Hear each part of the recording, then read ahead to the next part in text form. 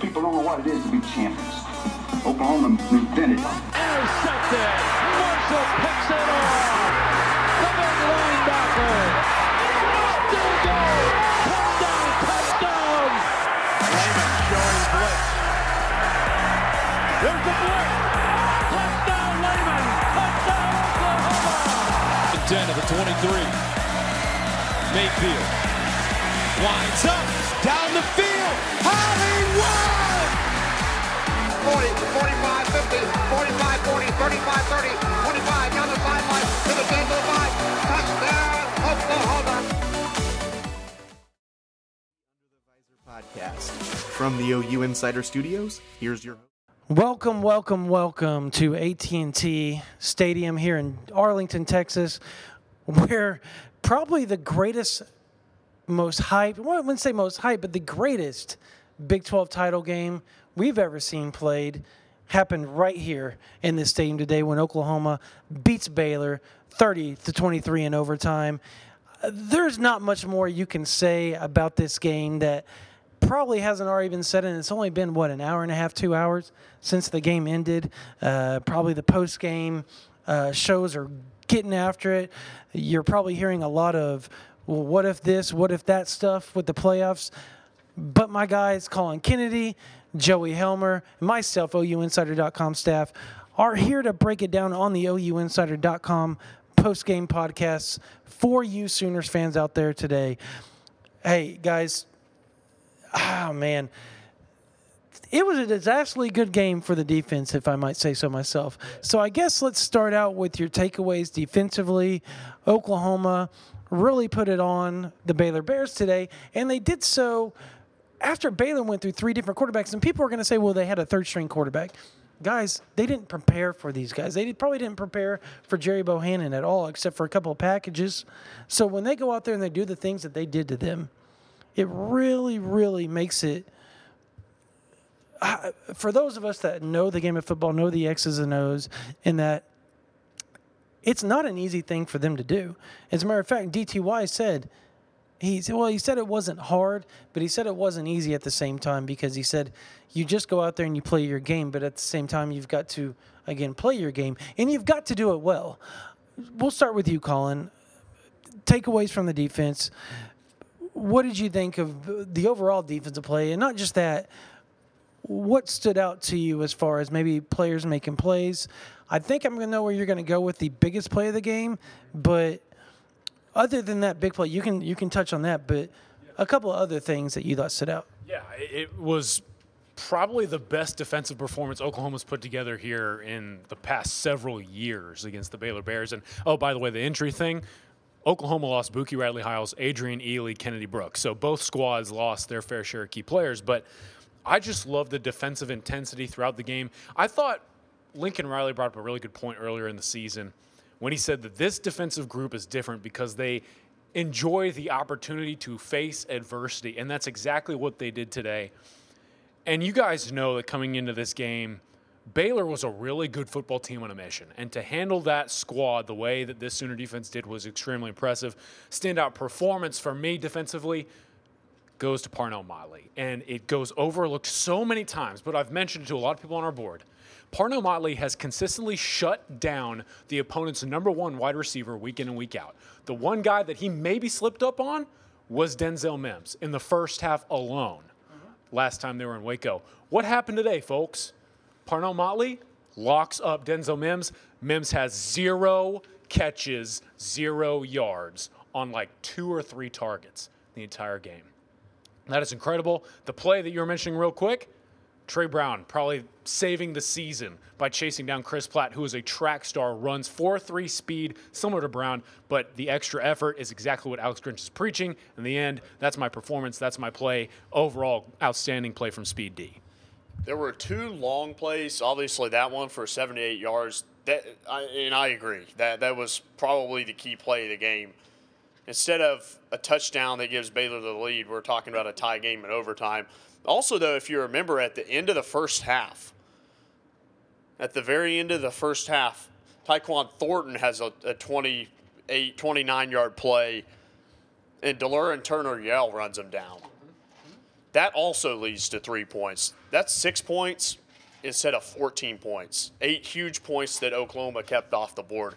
Those kinds of plays, they're not the prettiest plays that maybe in the stat sheet you look and it says, okay, he sacked him or he has an interception.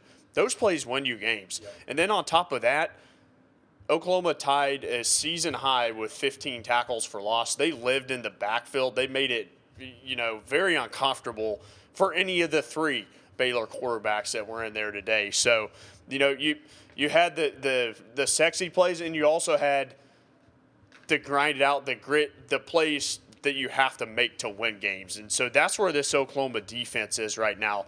They make the pretty plays, but they also make the plays that are important to getting you these close wins that we've seen down the stretch here for Oklahoma.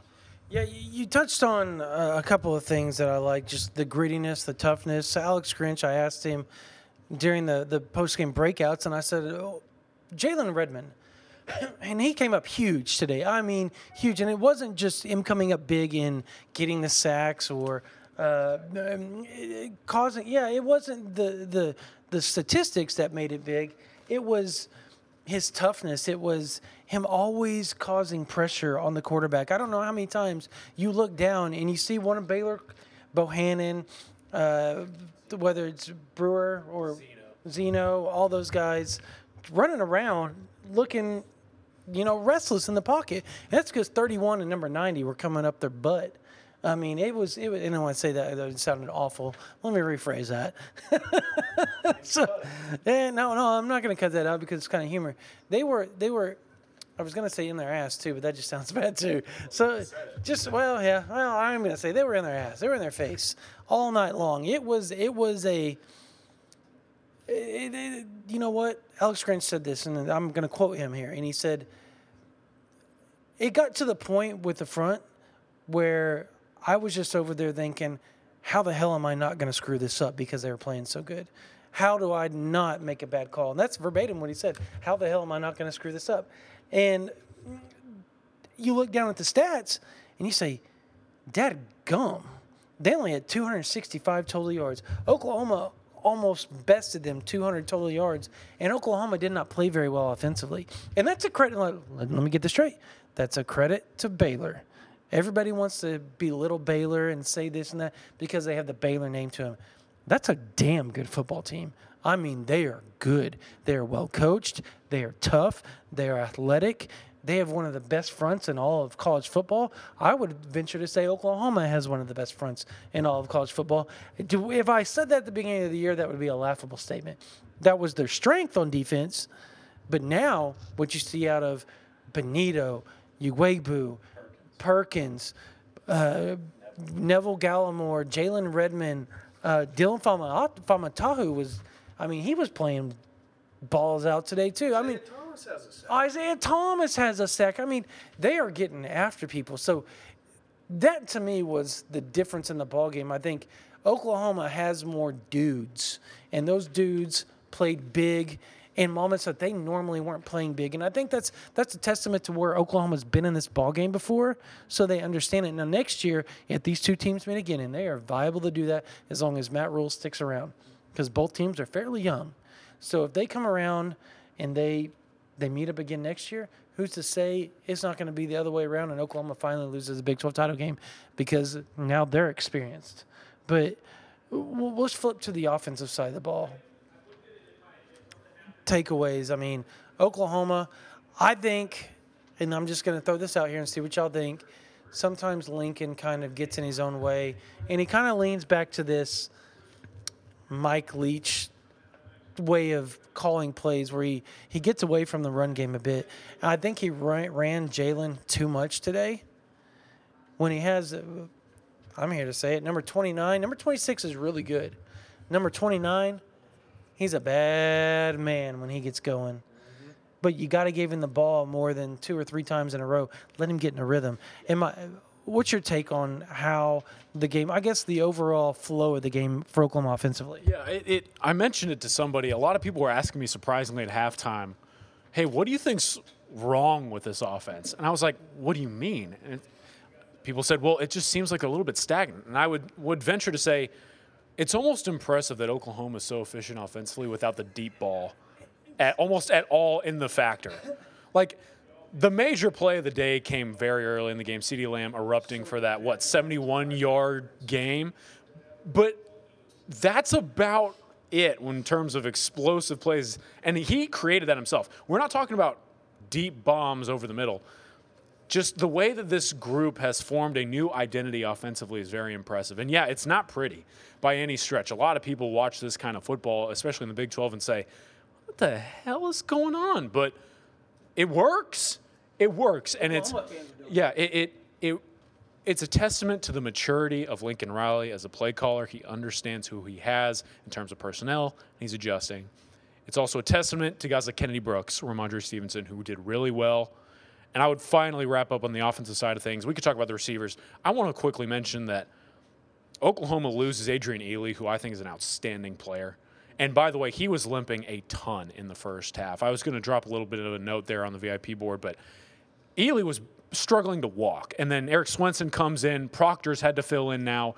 This group is still makeshift up front, and they're finding ways to get it done. I'm extremely impressed, but there's still, again, like Lincoln Riley said, a long ways to go if they intend to challenge an Ohio State or an LSU, especially on the offensive side of the ball.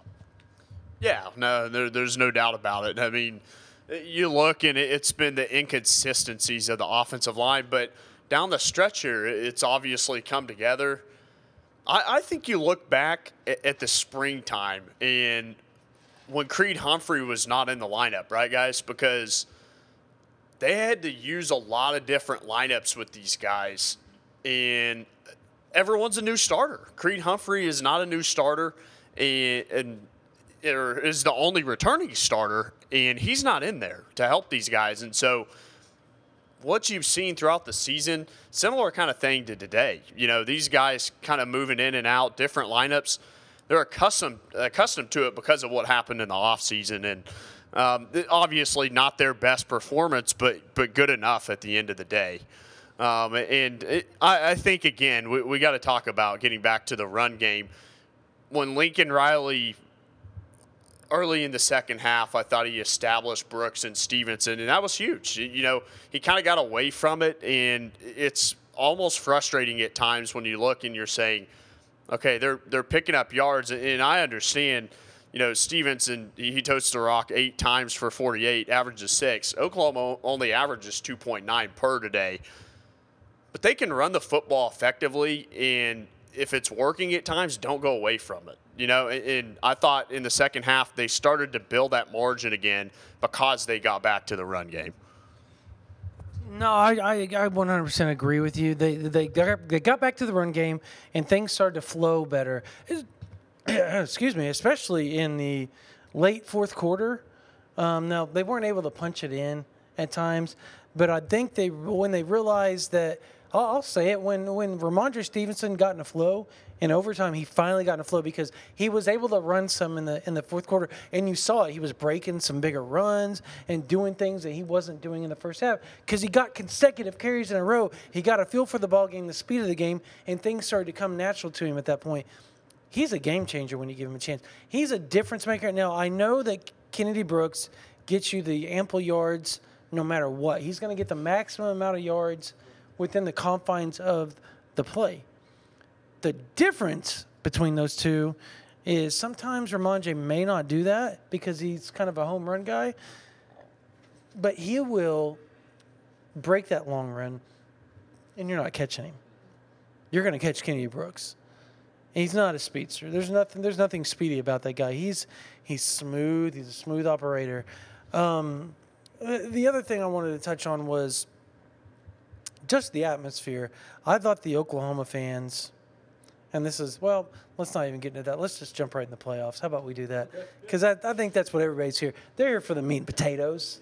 They're ready for the big stuff, the big guns, and plus we got about 5, 6, 7 more minutes of this before we have to get on out of here and head back to the great state of Oklahoma, carrying a Big 12 title victory with us as we leave back. Obviously, we didn't win it, but we were here, so it was fun. Anyways, the playoffs, as we sit right here, we're we're recording. It is a Saturday afternoon. It is halftime of the LSU-Georgia game. Georgia is down 14-3, and all Oklahoma fans you hear going, rejoicing. They are rejoicing. They're happy. Everything's falling into place for them. Oklahoma is likely going to play Ohio State. Unless, obviously, they lose to Wisconsin. Will that matter? A better question is, we've seen Oklahoma with their backs against the wall with the, you are not going to win this ball game. You have no chance of winning at all.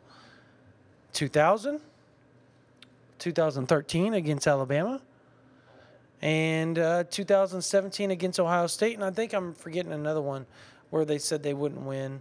There's been several that people given Oklahoma no shot to win between now and 2000.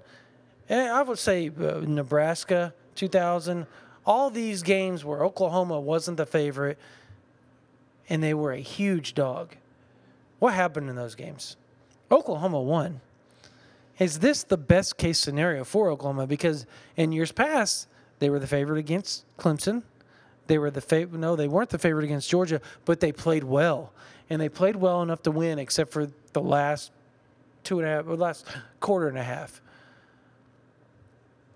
They weren't the favorite last year, but they made a game of it. But people also thought, Oklahoma had a chance. I don't think anybody's given Oklahoma a chance against Ohio State. Do they have a chance? Yeah, I would quickly say that I've discussed this a couple of times. If this is going to be the team to do it, I think it is the best built team. And the reason I say that is because, number one, they have established a strong run game. And they can then, number two, conserve their defense and allow that defensive unit to play well-rested and with a level of intensity to them. That's what you've seen them do over the past couple of weeks. That's why they're winning these games. When you are outmatched in terms of talent, you must control the clock and you must play intense underdog-style defense. This is the exact group to do that, whereas in years past, you had home run hitting offenses that gave to a tired defense and in turn led up against more talented squads. I think that this case is a little bit different.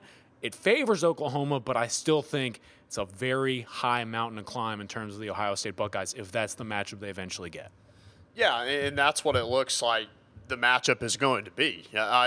We'll see what the committee does with LSU. I expect Ohio State, again, as we record this, with the games tonight, I think they're going to win that game big.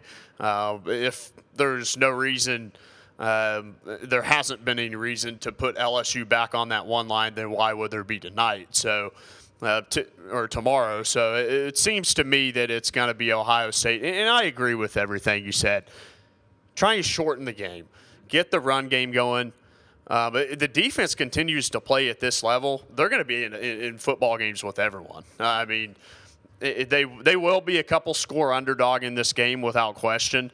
But you have to like your chances with what Alex Grinch has been doing. And then again, if you could shorten the game and make it a third, fourth quarter game and it comes down to a couple key plays, maybe Oklahoma hits the couple of key plays like they've done to win the Big 12 championship this year, guys. Okay, yeah, I'm with y'all 100%. And here's why I'm with you guys on this. I think this is the toughest team Oklahoma's had in probably over a decade. I think they are resilient. I think that's actual words that was used by Alex Grinch. He said this defense is resilient and this defense is battle-tested.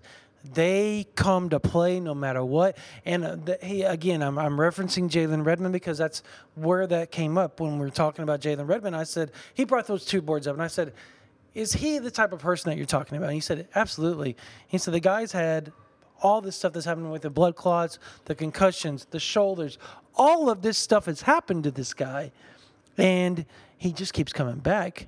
And like I said on the Facebook, we're in the hallway of AT&T Stadium trying to get through this podcast. But the crazy part is that I am so distracted now because of that. That was just because you beep, beep, beep. Anyways. Damn you. So he said the guy has been through everything, shoulders all this stuff, and he continues to fight through. And he said we got to have more of those guys. We have those guys in a Kenneth Murray. We have those guys in a Jalen Redmond, a Neville Gallimore, those type of dudes. He said, but we probably need more. But he thinks that every day he gets more. Ronnie Perkins is coming around. That type of stuff. So I think everything that you all said encompassed, and they're tough. They don't take the bull crap. And they were even asked about all the ESPN talk. And with a smile on his face, Alex Grinch said, sometimes, using that to motivate these guys. And they're going to see it. All this is going to be used. And this is the type of team, I think, that is going to use it to their advantage and to fuel them. They're not going to let it get to them mentally. They are. They're so tough. They use everything right. I think the proper amount of energy is used for getting back at people. Not too much, but just enough to where they say, hey, we're this good. And the fact that they've been through, Ohio State hasn't been through a tough test. So what's going to happen if they get in a battle? How are they going to respond? When they get down, how are they going to respond? That's the type of stuff. But, hey, we have a long time to talk about all this. Once again, Oklahoma comes out on top. They are the five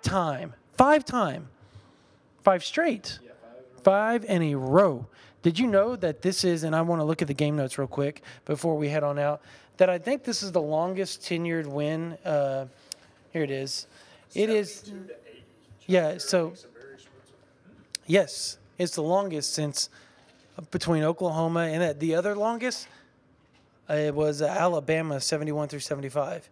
So that's kind of interesting how Oklahoma has the two. They're so dominant in streaks. When you talk about 47 in a row, the conference, all this stuff, they have all of them, 35 in a row, all that stuff. So anyways, Oklahoma once again wins their 5th straight Big 12 title. And I just want to end up with there's 50% off. We have to do our promo, guys. Got to pay some bills. So if you're not on OUinsider.com, please do, because we are one of the fastest growing sites on 247. We had over 300 new signups in the past 2.5 months. And everybody has come with glowing reports because we have guys like Colin, we have guys like Joe, we have guys like RJ, and we have guys like myself and Swanee with the pictures, Colin with the pictures and the video, all that stuff. These guys work their asses off for you, and it is only 50% off right now on annual memberships till I think Monday, Tuesday night, and then it's always for the next couple of weeks, I think $1 for the first month of membership, and you're going to get the playoffs or bowls. You're going to get the National Signing Day in December. You're going to get the high school playoffs. You're going to get the February signing day. You're going to get the spring stuff. You're going to get all that. All you have to do is sign up OUinsider.com. For Colin Kennedy, Joey Helmer, myself, thank you for listening.